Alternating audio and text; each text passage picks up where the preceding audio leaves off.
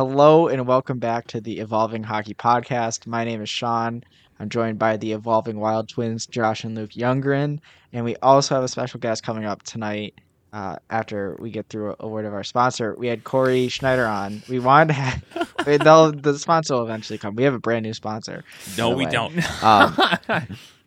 We finally got Corey on last week. We wanted to have him on. We were feeling under the weather. We got him on this week. We have already recorded that part of the podcast already at this point. I thought it was a good conversation with Corey. He does a lot of interesting stuff.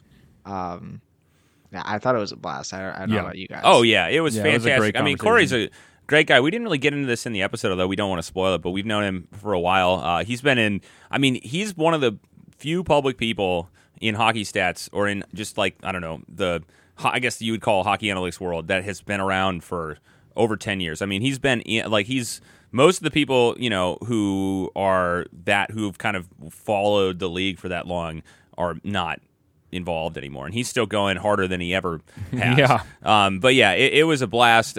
Stick around for it. Just I guess up front too, we'll just say this is Corey Schneider. You can find him on Twitter at shutdownline. Also, his website is all3zones.com, which you can find info to his Patreon as well. So if you're interested in any of the stuff that you hear, if you stick around, which I think you should, consider supporting him and going and signing up and looking at some of his info on his site. Unless you just came to listen to us talk for 3 minutes and then say peace.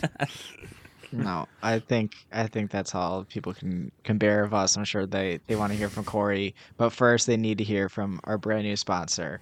But thank you guys so much, and we will see you next week.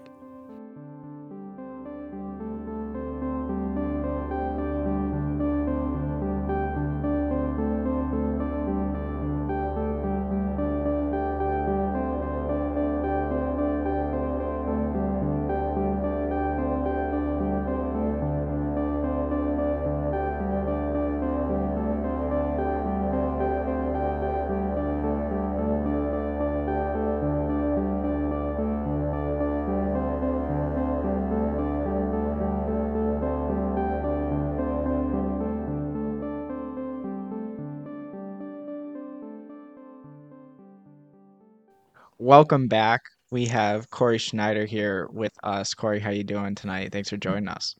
I'm doing great. Thanks for having me on. Yeah, it's Our pleasure. Yeah, it's a pleasure. We've wanted to have you on, and it seems like CHAC maybe and getting everybody together was a catalyst for getting back to guests and having you on, because it's been a while since we've had a guest, and you're definitely one of the more interesting people in the hockey analytics community, in my opinion. So we're really glad to have you on.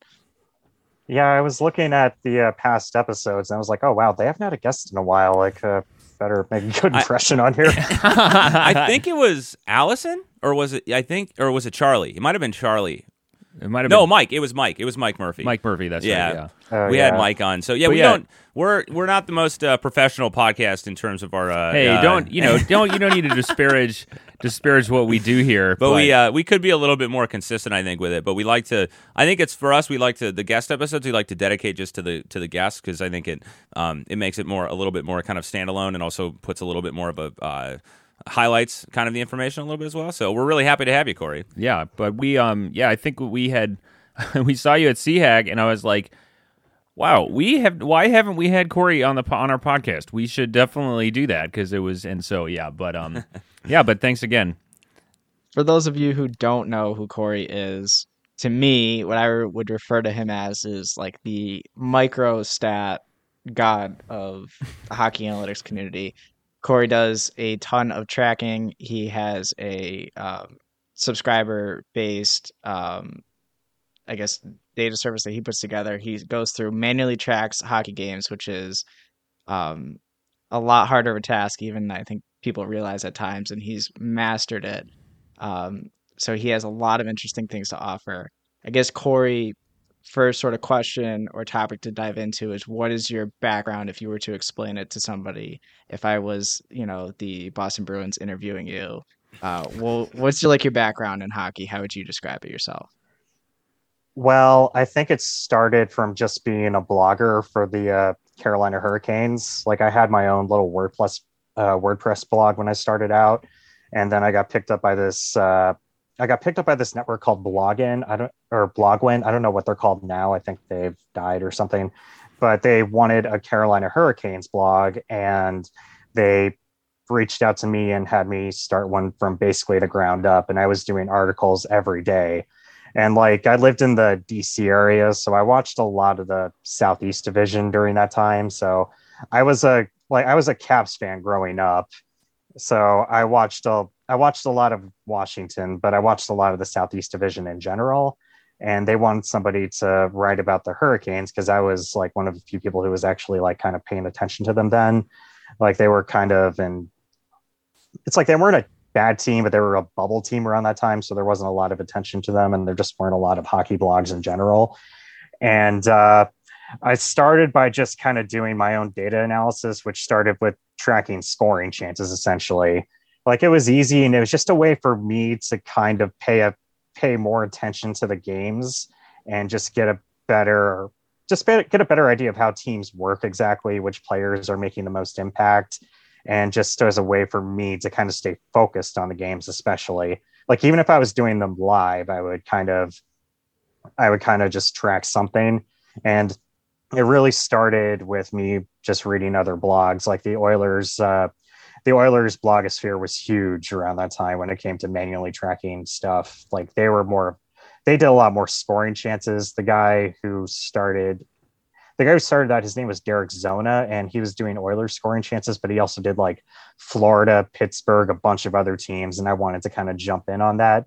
And then it started to kind of take on a mind, or it started to kind of branch into different things, like in Broad Street Hockey with Eric Tulsky and Jeffrey Detweiler. They started doing zone entry tracking. And then I started doing zone exit tracking based on like just work that I've read from people on SB Nation and other blogs. And I did the Stanley Cup final in 2012. It's between the Devils and the Kings. Yep. Yeah. And I don't know. I felt like I learned a lot about the game, like which defensemen were best at leading breakouts, which forwards were helping lead breakouts, a lot of that, just a lot of like the granular details in the game. And I feel like it made me a better writer, like just gave me me a better like starting point to focus on with my writing. And like, because I had to do game recaps every night on Shutdown Line when it first started. And sometimes there would just be games where it was like the doldrums, the dog days of the season. And I would kind of just go into those games like, I don't know what I'm going to write about. It's a 2-1 game. Nothing really happened. So I kind of rewatched it and try to focus on something, like if a line was working, like why the Hurricanes offense stunk, like why are they in a rut right now, or like what's working right now. Like I remember they had Brandon Sutter on the team, and before they traded him for Jordan Stahl, he was like their main defensive center, and they had him with two guys who were kind of only like extreme hockey nerds who remember like who Patrick Dwyer and Andreas Nodal were, but that's like they were kind of the Hurricanes shutdown line, which made things easier for like Jeff Skinner and Eric Stahl to kind of focus more on offense. And that's kind of what I focused all of my writing on at the time. And then they made the trade for Jordan Stahl, and it was kind of interesting to see how having a defensive only center on the team.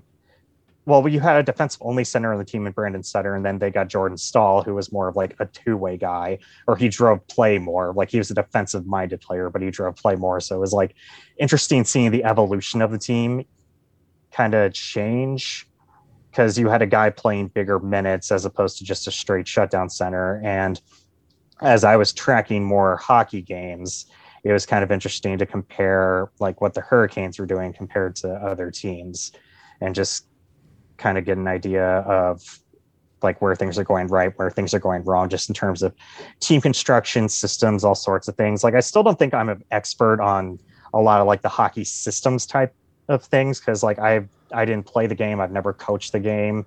Like I spent a couple of years as a consultant, but I don't really have a great grasp on like systems. But what I do is like I just watch a lot of games. I watch a lot of hockey games. I see a lot of teams. I've watched a lot of teams. I've watched a lot of players. I have a good idea of what of who's doing what on the ice, who's leading results, who isn't, what types of plays work, what types of plays don't. So I don't know. I kind of consider myself just like a jack of all trades type of just hockey analyst. Yeah, I just kind of do it. Like, I think the best way I can describe myself is like, I'm too much of, it's like, I'm not so numbers focused that I fit in with a lot of like the people that have more of a math or engineering background, but I'm also too numbers focused for a lot of people that have the strict hockey background. So I'm kind of somewhere in the middle, and that's just kind of where my niche is. Yeah, I think that you are very much are in your own little, like your own, well, large avenue in terms of just like where, because there's not like, I think one of the interesting things is like just kind of a frame of reference for a lot of people was you mentioned that people were doing this kind of back in the day, but like what maybe just so for our listeners or maybe people who are newer to the area of just hockey stats in general, like what time, like what year would you say that you kind of started getting into this when other people were also doing it? Or started like basically what you do now, like the foundation of that was kind of built. Was that like around the 2012 era, or was it kind of even before then? I would say 2011, 2012 is when I really got sucked into it, because that's when I started blogging full time and I was watching every single Hurricanes game. And when I really wanted to start doing live tracking is when I went to a game live, because they were in Washington one night and I had pretty good seats and I could kind of see all the plays develop from up there, see how much like Justin Falk was taking on as a 19-year-old, like in terms of leading the breakout. I was just like, oh, I don't know. It just kind of, the light bulb just kind of went off on my head. I was like, wow, this guy is like touching the puck a lot for a guy who's only 19 years old and probably the least experienced defenseman on the team, but they're expecting him to do a lot. So I could kind of, I don't know, it just kind of made me want to dive into it more so I could learn more about the game. And then more people started, it was weird because like more people started reading my blog, because like when I started, there weren't a lot of people outside the Hurricanes fan base that paid attention to me. But like the next year is kind of when it started to take off, because I would get a lot of traffic from my scoring chance recaps because I started tracking the other team too and just posting their stats. And I remember this one Rangers fan was like, I always like it when we play the Hurricanes because I like reading Shutdown Lines recaps because I get to see all these cool stats about us. And I was like, oh, that's kind of nice to see. And but really, it was around that time when I started just wanting to do the whole league, because I had all the Hurricanes data, but I only had the Hurricanes. I wanted to compare them to other teams, because if you don't have an average or a baseline to judge what's good and what isn't, then you're kind of lost. Like you can compare it to the team average, but it only kind of takes you so far, because you're looking at, because like the Hurricanes, like they were a very below average team then, or bad. I'll flat out say it. But it was like, okay, so this guy is good on a bad team. Like, how does he look compared to say like the rest of the league? And I wanted to have like, I don't know. I have a completist mindset, and like I want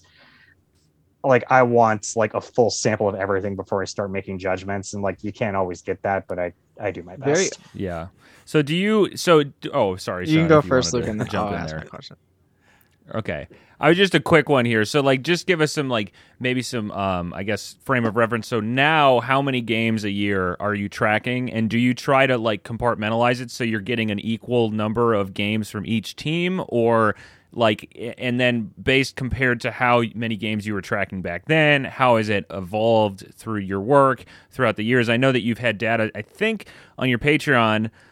I think it started in like 2017. Is that when you started making kind of complete data sets available? Or was it earlier? I don't know if you could just maybe give some context. Well, the first year I tracked the entire 2013-14 season. That's like the first real complete data set, but that was very bare bones data compared to what I have now, because I only tracked zone entries and zone exits for that year. But that was like the first crowdfunding project I did, but it was kind of like a one-off. And then I got hired as a consultant for a couple of years, and then I went back to the public sphere to do the stuff I do now. And what I do now is there's a lot more of it now. Like the zone exit data is a lot more detailed now. I completely revamped how I did it compared to how I used to. The zone entry data has a lot more context to it now, just because you watch more games, you learn a lot more, you see other people's work other people do work with like, or did work with like what I with my initial Zen entry tracking. So then you can kind of see what layers you can add to it to make the analysis better, just make the data better. And that was when Ryan Stimson started tracking passes too. And I added that. That was the big thing I added when I came back to the public sphere.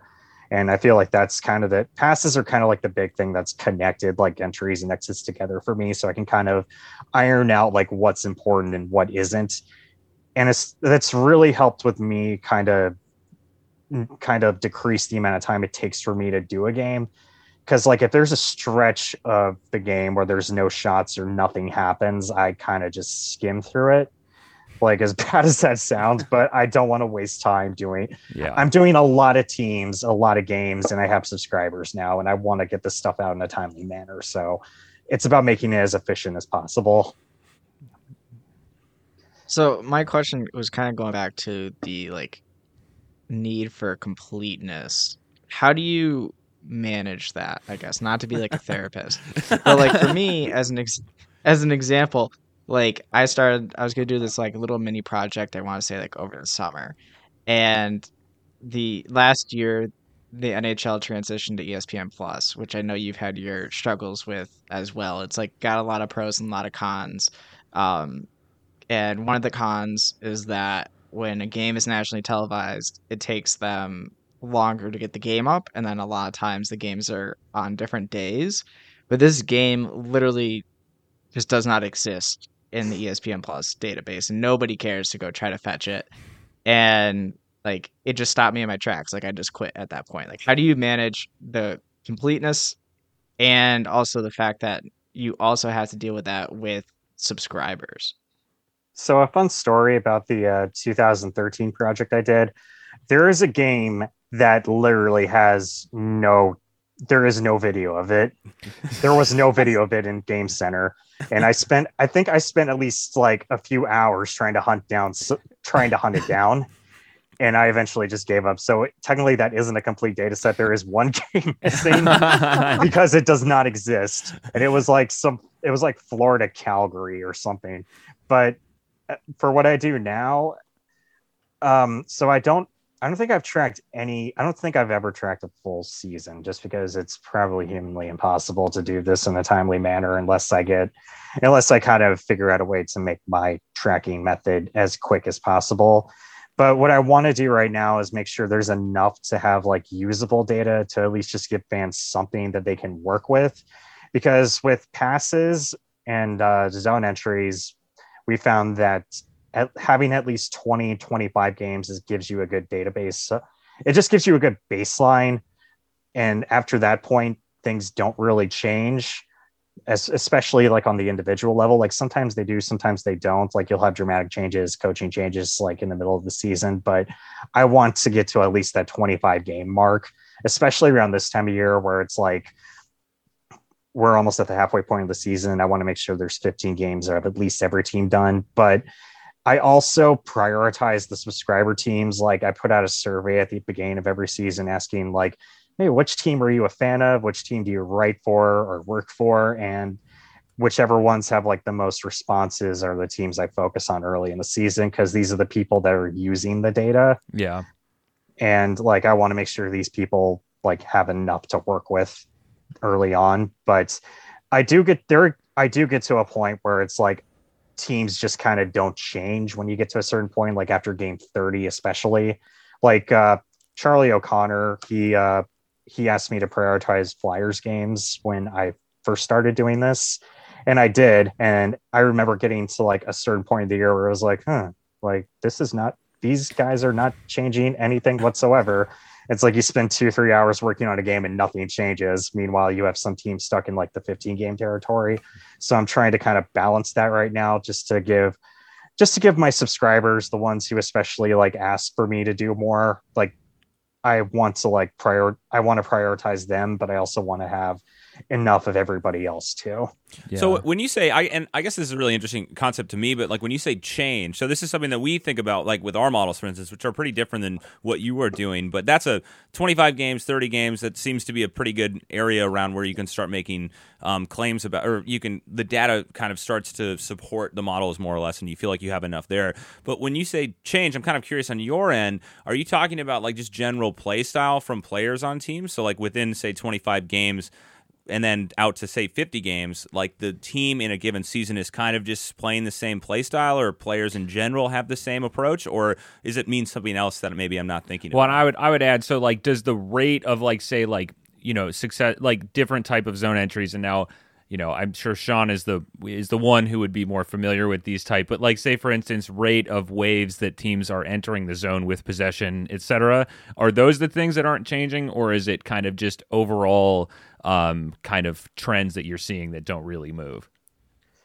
It's a little of both. Like with forwards, especially, like the rate that they create shot assists or passes, the rate which they shoot the puck, the rate which they kind of create high danger or scoring chance assists. I've kind of changed that term now just to make it a little more like user friendly. Yeah. But like the rate which they enter the zone doesn't really change much. The rate which they enter with control doesn't change much. Zone exits don't really. Zone exits kind of stabilize around the 30 game mark for defensemen.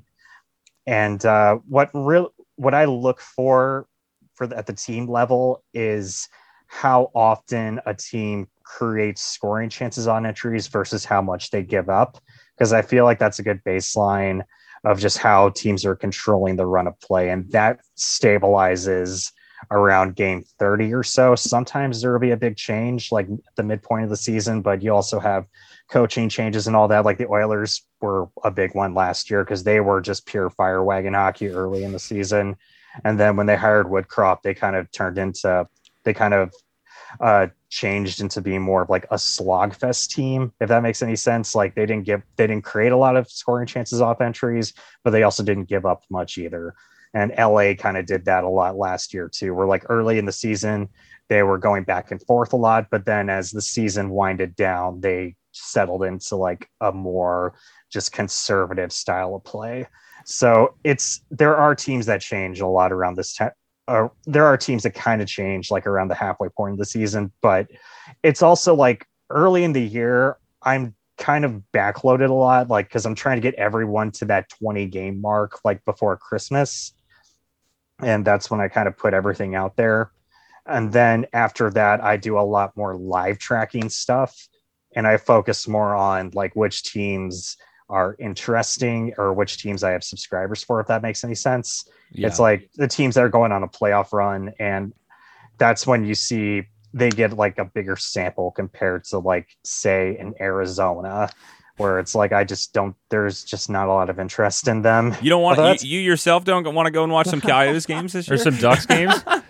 Although like I mean this year it's a little different. This year's a little different though, because it's like I've had a few responses for Arizona, but they were just like the first team I think of. They were the first team I thought of, but that's a team I just don't have a lot of subscribers for, so I'm not going to focus on them as much in the second half of the year compared to like Ottawa or Boston or something like that. Yeah. I guess I was curious this is a point of interest for me, but I'm curious because I'm assuming that sometimes you'll watch a team and then you might not watch them for a month or two. I'm not sure if that's entirely correct, but I was curious if you've kind of watched a player or watched a team, I guess more specifically on the player end, and then come back to that team, say later, to track some more, and they have made some huge change to their game. I mean, like one of the things has been on kind of note this year is players like Tage Thompson, who's kind of come out of nowhere recently. And I was kind of curious if you've seen that over the years, that players have made drastic changes when you maybe take a break from them, or is it you kind of feel like you get to know the players and they stay that way while you're tracking? Yeah, there are some changes. Like I'm trying to think of a few off the top of my head, because I know there's a bunch of them, but I do make that mistake of like, I'll get a team to like 10 games and I'll kind of just put them aside to get everybody else tracked. And it'll be like, wait, what the heck just happened? When I come back to them, like Nashville was one of those teams last year. Like, yeah, kind of like I came back to them around like January or so. I'm just like, how did this like they're scoring so many they're scoring so many goals now. Like, what happened here? But I'm trying to think. But yeah, that does happen if I kind of put a team aside for a little bit, just because I've tracked a lot of them and I need to get caught up in everybody else. There are examples. I'm just trying to think of like the. Oh, it's No, it's not, fine. no pressure. So I guess my question is, I remember I don't want to get too technical because we do have some other things we could talk about. I'm just this is giving me a lot of light bulbs about what questions to ask. But so like for instance, like Kevin Fiala, like take a player. I remember hearing, and I don't know if this is what my memory was, is that he was kind of really good at zone entries. Like he was with possession. Like that was kind of his style when he was on the Predators, and then he got traded to the Wild, and the Wild didn't necessarily, if I remember correctly, weren't really playing that kind of type of style of hockey. And so do you, I guess, now correct me, I could be wrong here, but I guess Kevin Fiala playing with the Predators, then moving to the Wild, and then now moving to the Kings, when players are changing teams, do you see that they kind of keep their same play style when they go to new teams, or are they kind of being put into different roles and the team structure is different, and so then we see the stats change a lot when they move from team to team? Or is it kind of just like it could be one way and could be the other way? Yeah, it really depends on the team. Like you have a team like Florida that's on the more extreme end of the spectrum. Like when they traded for Sam Bennett, his numbers just skyrocketed after he got traded from Calgary. Because like in Calgary, he just kind of existed, for lack of a better term. Yeah. Like he was basically dead center average in terms of every category. And then he went to Florida, a team that was just bonkers in terms of creating off the rush and just creating offense in general. And then his stats like just skyrocketed with it. Like that was a huge example. Like that was like a huge example. Whereas like Fiala was he didn't really have a great like post deadline kind of tenure with the Wild, but Yeah. once he settled in, he was pretty similar to like what he did in Nashville.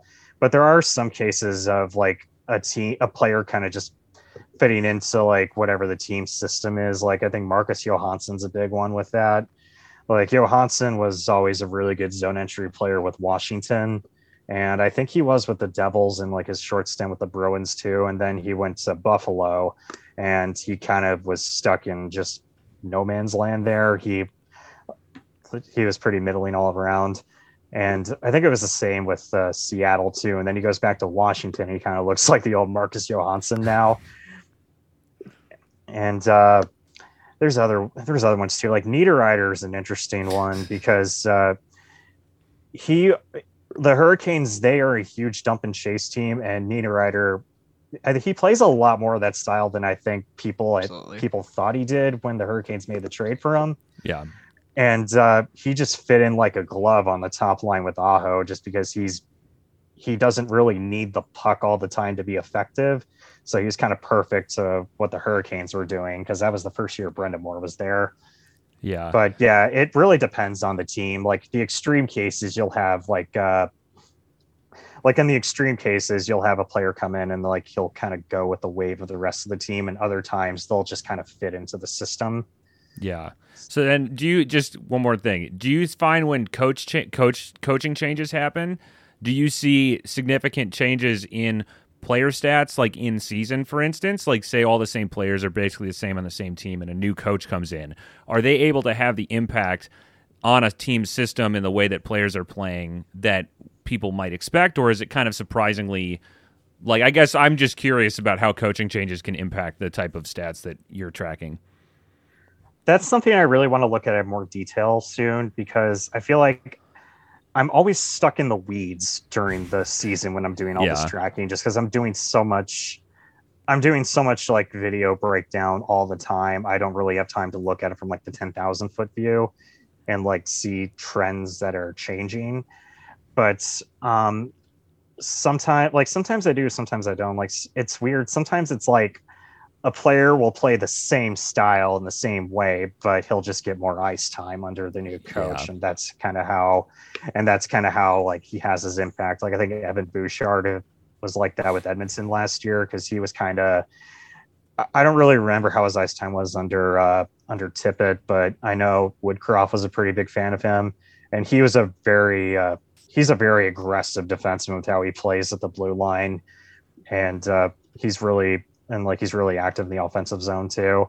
But he was used a lot more once. But he was used a lot more once like they made the coaching change there.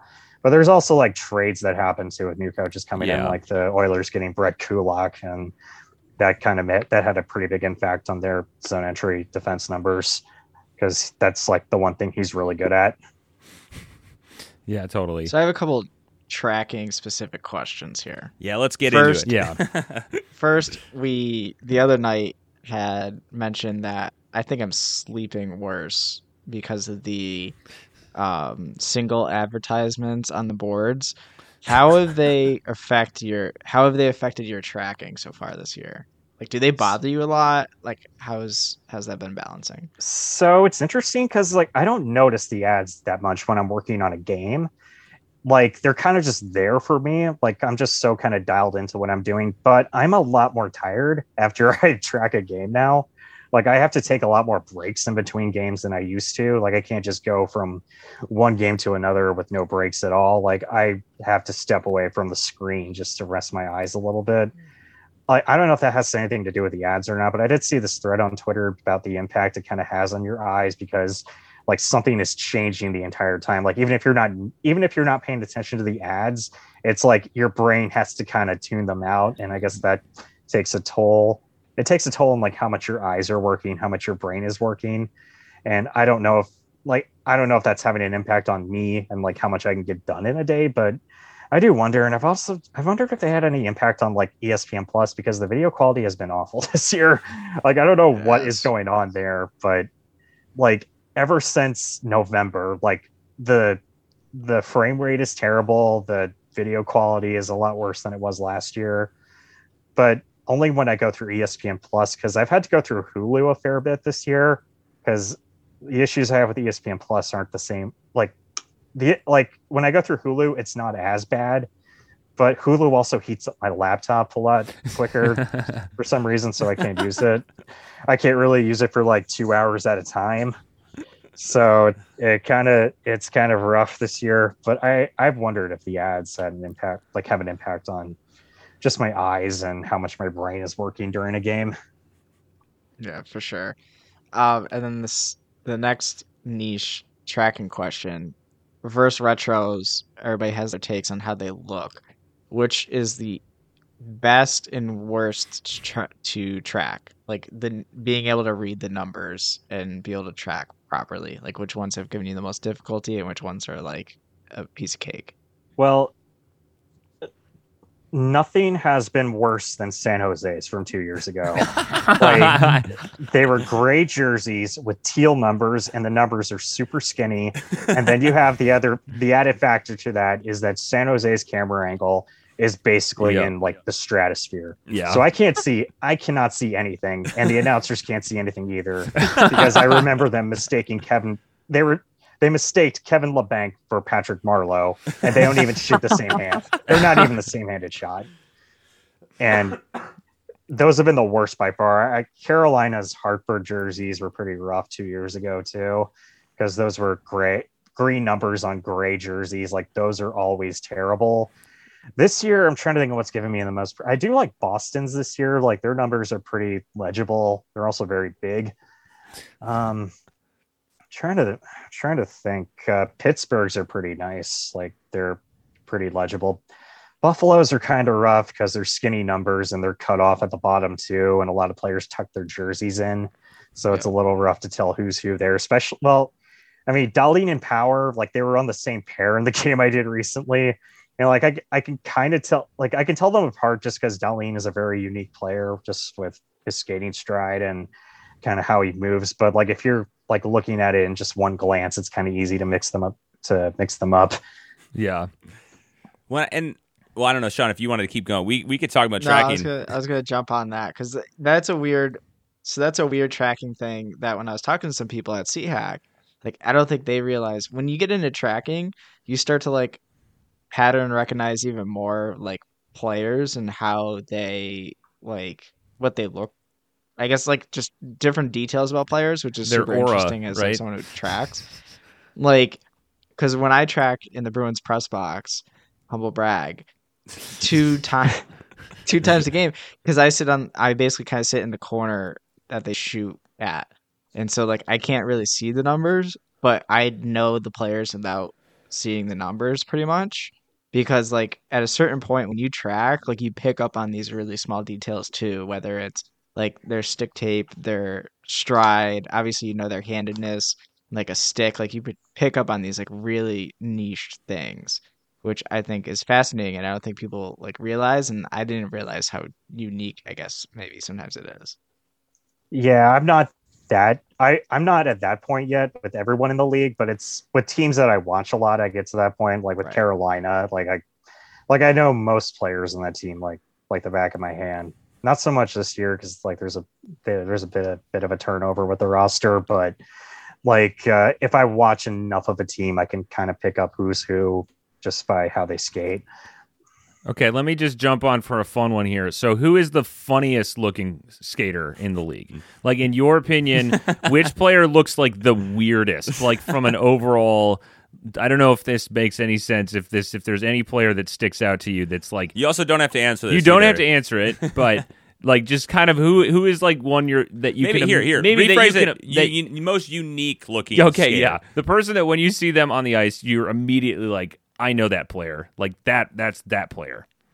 There's a few I can point to. Like Natchez has a very unique skating stride. Like he always looks like he's about to fall over, especially when whenever he takes a one timer, he always falls down. Victor Rask had a very weird, unique skating. He would take like 3 steps and then glide. Dylan Strome is a lot like that too. Like he's a glider, what I call him, because he kind of he gets to his spot, moves the puck, and then just glides the rest of the way.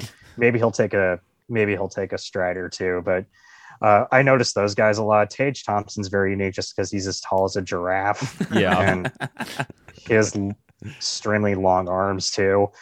Yeah. Toffoli moves his he's very weird. Like he moves his feet so close. Like I can't explain it. Like somebody said it's like the Flintstones car almost. Yes. Like Graph Enjoyer on Twitter, and then she got like a lot of like slack for it, despite the fact that it was like very clearly a joke. Like Vladimir Tarasenko used to be a lot like that too. Like he just because like he moves his feet so quickly. But Jack Eichel's an interesting one too. Yeah. Like I remember like when his draft year when he was playing at BU, like it's very like upright. Like it got like a whole lot of like slack from like scouts about his skating stride, despite the fact that he's like a pretty dynamic skater. But that's another one that sticks out to me. Well, I would just a big one for me. Like you guys will know. Like you guys will probably know this. Like Alex Goligoski, like he's like I don't know. He's not that tall to begin with, but he always skates like basically hunched over. Yeah, like he's doing a Romanian deadlift, and he looks like he's using a toy hockey stick half the time. Like, yeah, I know what you're talking about. Yes, I can't believe he's been in the league for as long as he's been. And he's still by our stuff, relatively effective. Like I know he's not being used by the Wild very much, but as a depth defenseman, he's still like you could do a lot worse than him. And he's been in the league. I think he's like 37. I don't know how old he is, but anyway, I was gonna say with the Victor Rask, that was really funny because there's the legendary Nino for Rask trade, right? The Niederreiter for Victor Rask trade. And then it ended up that like Victor Rask by our models and stuff actually didn't end up being that bad with the Wild from our models. But when you watched him play, he literally looked like one of the worst forwards on the ice like every night. Like he looked just like completely out of place. He stuck out like a sore thumb. Looked he didn't care at all either. But then I'd look at our metrics and it's like, what is going on here? How is because he turned into this like pretty solid defensive center, depth center. And then nobody ever picked him. I think Seattle picked him up. And then I guess it's just from an eye test standpoint, he looks really bad. And but it's like, I don't know from our stuff, and I don't know how he's being used or whatever, but that was always one that kind of stuck out to me from a Wild perspective. And also Niederreiter, when he was on the Wild, that was always a skater when I was like, even if you're kind of just glancing, you could immediately tell that was Nino. It was like, that's Niederreiter. I don't know why, but it was like just the way that he kind of would move around. You just kind of, I was like, yeah, that's Nino. It's like, that's him. Yeah, he's very, he uses his upper body a lot more than other players do when he's skating. Like Marcus Foligno does that a lot too. Yeah. It's weird. Like you don't really people do not consider him a power forward, but he kind of plays like one. Oh yeah. And he scores most of his goals. Like I swear, all of his goals in Carolina look like an accident the last couple of years. Because like he scored a lot from just very weird angles. And banking it off a defenseman or something, or off the goalie's skate.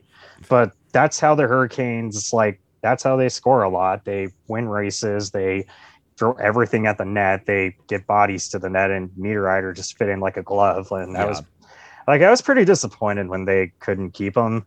But they've been such a weird team this year. Jordan Martinook is scoring goals again. Jordan Stahl has almost 10.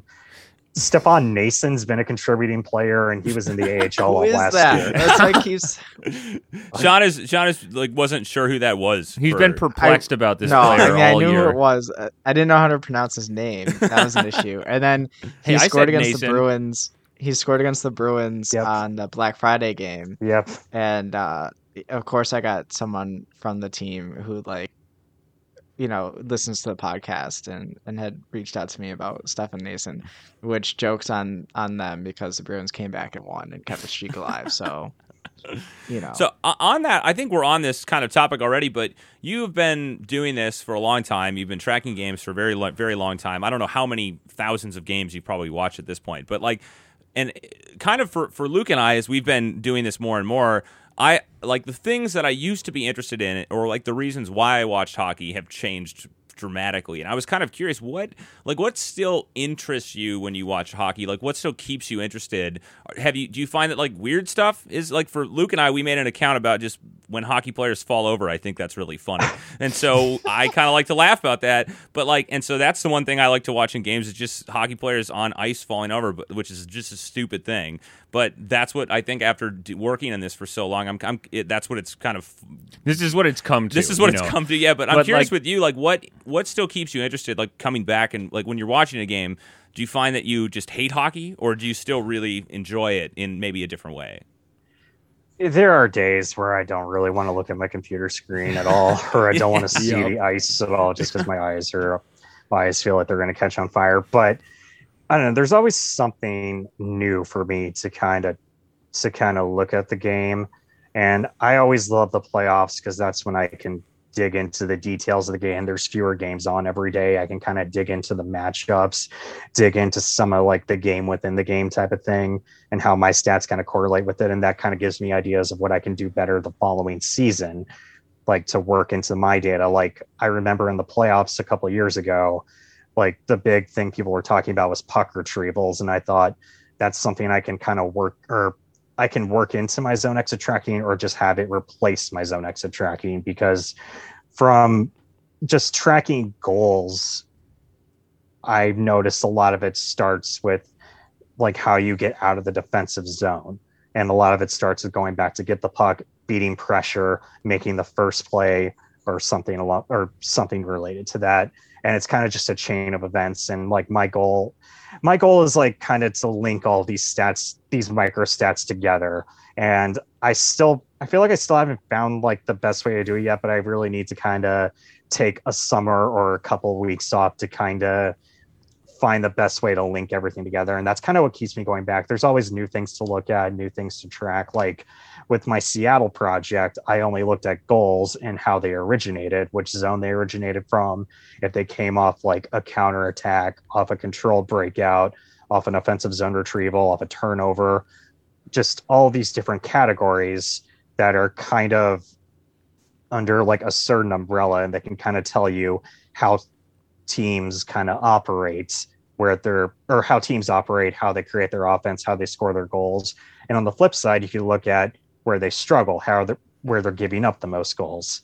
So kind of finding like, I don't know, just a way to make looking at the game fun for people that like didn't play, like people that didn't play the game or people that did play the game and want like a little like more detailed stats, but something that's like in layman's terms, because that's kind of where my niche always is. It's how I got interested in the game. Yeah. And how I got interested in doing this type of tracking work. So that's kind of that's why I keep going back to it. And like, there are days where I'm just like, where it's a slog for me. I just try to do my work as quickly as possible and then go off and do other things with my day. Yeah. But there are other days where I'm like just really invested in it and I want to and I'm like super motivated, but that's kind of how it is with every job though. Because like, this is a job for me now. Yeah. Oh, yeah. So, but like having it, I don't know, treating it more like a job and not something that's my entire life has kind of really gotten me more comfortable with like what I do, if that makes any sense. No, I completely understand. Completely what understand. You're talking about. Well, it's we've said it's like, you know, sometimes I think I said this on another earlier episode. There was like, you know, we try to watch a lot of the Wild games just because, you know, we're in Minnesota.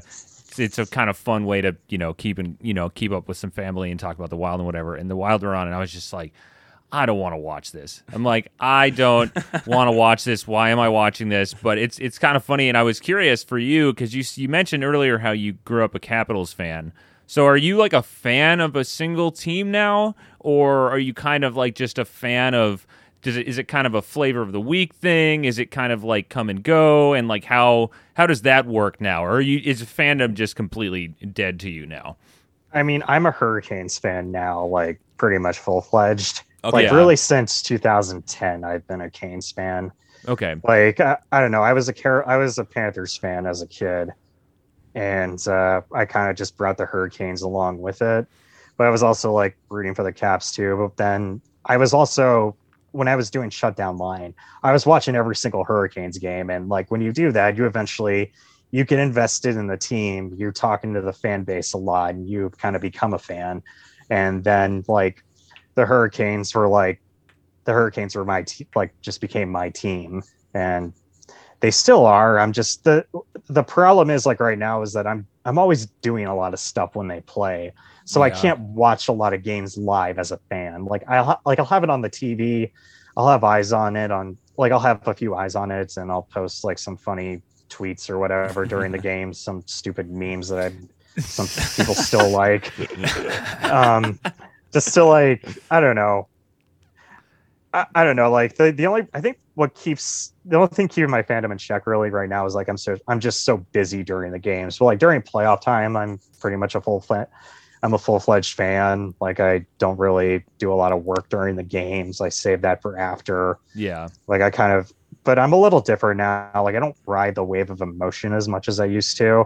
Like when I remember, I think it was when I came back to the public sphere, like I was pretty much I was a pretty big fan of the team, and I got really just down and like pissed whenever they would lose or play like crap, and which was often. And but they went on that playoff run in like 2018, and I feel like after that it's like they're in the mix every year. They're always a good team now, and it's just kind of like, this is kind of what I wanted as a fan. It's like a team that's interesting, a team that's competitive, a team that wins a lot, even if they haven't won in the playoffs as much as I hope they would. But that doesn't really I don't really ride the wave of emotion as much as I used to. Yeah. Which I feel like it helps, but a lot of it is just because I can't watch the live games as much anymore because I'm so busy. Yeah, so you already know the results when they're. You're not hanging to the side of your chair or whatever off the top of your But yeah, it is kind of funny because I remember that I don't know when this was, but it definitely riding the wave of emotion, like you say. Like I used to get my whole next day would be ruined, or I would feel down if they lost the Wild lost the day before, or it would be really oh, they won yesterday, awesome, kind of thing. And I don't know when that disappeared, but it disappeared a while ago. Paul Fenton destroyed it. Yeah, it was Paul Fenton. Yeah, it was his fault when he traded Nino away. That was when it really died. Yeah. But no, I think that we're getting kind of close to the end. I don't know, Sean, if you had one more another thing that you wanted to kind of discuss here, or Yeah. Do you think after all these years of tracking, well, I guess I kind of had sort of two things. Do you think it's like fundamentally changed the way that I guess you watch hockey? Like, I think it was like Andrew Thomas before, and I think I've even said this on the podcast, was like he found working in hockey that hockey people focus a lot on like I guess quality and like the idea of like the shot going in, the shot to the net, as opposed to like analytics people like really focus on the process. And since you are, I guess, like tracking all these pieces of the puzzle to the process to get to the net, like, do you think that has changed the way you've watched it as opposed to like, I don't know, in 2010 when you were more or less just like a fan? Yeah, definitely. Just because, like, I don't know, like, I'm a lot more focused on a lot of the details of the game when I'm watching it now. Like, especially when I go to games, because, like, the AHL team is right up the road here, and we go to a lot of games. I saw you were scouting the Marlies the other night. Scouting. I'm figuring out who's who on that team. I did not recognize any players except for, like, Logan Shaw. But, but yeah, like, I don't know. I'm watching a lot more of like how passes are coming together, how players are playing off the puck, and like a lot of I don't know, a lot of fans are like get really upset when like the team doesn't shoot, and me, I'm just like, oh, there's a defenseman right in front of him. Like if he shoots, it's gonna get blocked. Like, Yeah. and like a lot of people are upset like if a goal doesn't go in or a guy hits the post or something like that. I'm like, you know, like I get it, but like, what's he supposed to do there? Or like if the team is not playing well, or something too. But I kind of get, like, I don't know, it's weird because like I never played hockey at like a competitive level, but I can kind of understand where it's like you're getting dominated for an entire game, nothing's really going your way, you're down two goals, you're trying to get through the neutral zone, the other team's got a trap set up, you don't really have any. If you're trying to make a play, you'll probably turn it over, but if you're just dumping the puck in, you're giving the puck away too. So I kind of get, sometimes you get stuck in these like doldrums of the game where it just seems like you have to kind of play through it until you can kind of create something. Whereas like before I'd probably get a lot more frustrated, especially during the playoffs. Like the Hurricanes last year when they were playing the Rangers, like going back and re-watching those games, like they were creating a lot of just like some of the weakest looking shots I've ever seen in my life. Like from the point, from weird angles, and I'm just like, they gotta do something better than this. But I'm like, I don't know what they can do though, because like they probably know that they can't be taking all these terrible low percentage shots, but they also know they can't be holding on the puck for the entire shift at the wall, because that's just wasting time, and they're already down 3-0. Yeah. So I'm kind of like, I don't know, I kind of get like where players and coaches are coming from now, if that makes any sense. And I'm like less red ass when things go wrong or like a player screws up or something. Like, honestly, I feel like I get more frustrated when nothing is happening during a game than if a screw up happens. Yeah.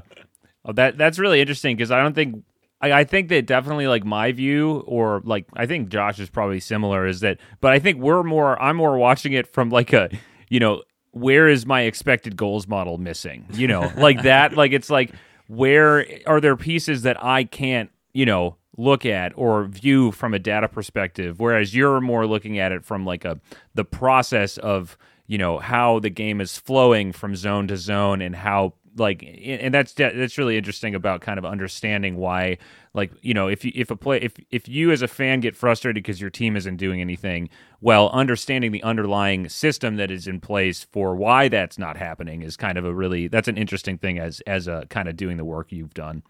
Yeah, it kind of makes me like a very boring person to watch sports with, just because it's like I'm just like kind of totally deadpan during games now. Yeah. Whereas like before, I don't know, before I was like the last person you want to be around from just being just totally fired up during games and frustrated and pissed. But like, whereas like now I go through like games without even saying a word or whatever. Yeah. But I don't know. It's like I said, it's different now than it used to be. Like now, especially when I'm kind of trying to focus on is just like, I don't know, with like rebound chances, especially, or high quality chances close to that. I'm like really dialed in on like how much control a player has of like his shot around those areas. Like if they're running out of real estate, but they're still getting like what is considered a scoring chance. Like I'm a little more like I'm kind of focused on that now too, but I'm like also getting to the point where it's like, okay, there's a lot of things that happen during a game. You're not going to be able to account for anything, and that's okay. Like, Yep. you don't need to have track of you don't need to keep track of everything. And it's also just like, I don't know, conveying my message to fans after games too is also sometimes difficult, because like a lot of times I don't really say anything, because it's like, I'll say something and I feel like it comes across as like, I don't know, talking down to people, and I don't want to do that. Yeah. And I'm also trying to, and it's also just like, some fans do not care about any of the stuff that I'm talking about. Yeah. And that's okay too. And I'm at the point where it's like, I'm at peace with that, like a few years ago. So I don't know. It's like me being I don't know. It's like in football, like you have teams kind of like, it's like I'm a Bengals fan, and like last year they went on that run to the Super Bowl that like pretty much all of us knew it was fairy dust, but we also didn't need people reminding us that it's fairy dust. We kind of just want to enjoy the ride while it lasts. Yeah. If that makes any sense. No, it absolutely does. We're Well, on I feel like we're guilty of doing that on Twitter. It's a very hard to balance things. It is. Well, we ruin many people's fun and joy. I think that unintentionally I will add. It's now I'm more mindful of it, but I think in the past, a couple years ago, I didn't really quite know, because it was just like, oh, it's like we're doing stuff, and we would have fans who'd come back at us who were legitimately mad about whatever we said, and I wasn't really thinking about, which I think you probably have experienced, where you just don't even realize maybe something that you said as just an observation could have, unknown impacts on people or fandoms. Yeah, I mean, it's a lot. I feel like it's worse now than it used to be. Like if you say literally anything, you got a bunch of people with a bunch of letters in their names and like a meme, like a meme Twitter picture coming at you, just being totally mad over nothing. Yeah. And I'm just like, I don't know. I don't really pay attention to it as much as I used to. Yeah. Whereas like before, I had to make sure everybody kind of understood what I was saying. And now I'm just like, okay, I don't have to tweet literally every single thing that comes to my head especially now, because I'm tracking a lot of games from like a month ago to get everybody to like an even sample size. And I'm like, oh, this is something interesting. I'm like, oh, this game happened a month ago. Nobody's going to care about that. Like, this guy's probably not even on the team now. Well, I guarantee you there are some people who still find everything that you tweet extremely informative and very helpful. So I can guarantee you that's still. And I feel like it's been. Maybe it's just we haven't been as like mean towards players or teams in general, unless it's the Rangers. I always enjoy kind of poking fun at the Rangers. There's no, it's pretty easy, so I don't. It is funny. I think I liked it. It's kind of a kind of back and forth thing with some Rangers fans now, but it's they take it very well, and it's always fun in the end. But. Yeah. Well, I think with that, we're going to probably wrap up here. I wanted to just give you an opportunity, just please, to share where people can find you. How they can support your work. They can support your work, and maybe if you've got something that you are excited that you're working on now, or something that you maybe have planned in the future, maybe share a little bit about those things. Well, you can find my work at all3zones.com right now. There's a link to my Patreon if you want to support my work. I'm working on getting like a payment method set up through the site too, because people have been having issues with Patreon, and it's getting to the point where it's like starting to be a problem. So I'd like to have more control over that. You can find me on Twitter at shutdownline.com for the time being. I don't know if Twitter's still going to be a thing in a month, but we'll see. I also write a bi-weekly column at McKean's Hockey. So that's I kind of just write on whatever I think is interesting, or some like detail of the game that I like get obsessed with for a week. And there's other places too, but like all three zones is like my main hub, and Shutdown Line, my Twitter account, is also where you can find just my general thoughts about anything. And if you subscribe through Patreon, you get access to all the charts that I have. I have player cards with all the microstats, team sheets, individual game breakdowns, all that stuff. And in the coming week or so, I should have like the player cards and all the Tableau sheets from this year up. So excited to finally get these out, because I feel like it's been a long wait for them. I'm kind of in the weeds now of just grinding through so many games to get everything up. So that should be coming to an end soon, and then I can kind of focus on more up to date things. So I'm looking forward to that. Yeah, for sure. We'll definitely link those in the tweets we send out about the podcast. But again, everyone go, if you have any interest in this, we highly recommend supporting Corey's work. It's really cool, and go give him a follow. Smash that follow and subscribe buttons on all3zones.com and the Patreon link. And we feel you on the Patreon side. Yeah, we won't go into it too much. We won't go into it. We've been there. We've been there, and yes. But yeah, for the time being, it go support Corey. Honestly, everything that he does is fantastic. His website is phenomenal. All of his tools are extremely useful and really, really kind of open up hockey in a way that you maybe hadn't even thought about. So, yeah, and I also put the data from my Seattle presentation up in the or I put it available for subscribers, and I should be getting some workbooks posted on those in a couple of weeks once I get all the stuff from this season posted. And but yeah, I feel like the Seattle project I did is very interesting, and it's very interesting for like goal scoring, and it's pretty interesting for like how zone entries and zone exits connect to goal scoring. So I'd like to kind of get that a little more out in the open rather than just hidden behind a paywall. So that'll be up in the coming weeks soon. Well, awesome. Thank you so much for joining us, Corey, and hopefully everybody enjoys this episode, because I had a blast. I know the Twins had a blast. Yeah. And hopefully you did too. Yeah. Thanks, Corey. Thanks for having me on. Yeah, it was great. Great time. Take care, Corey. Yeah.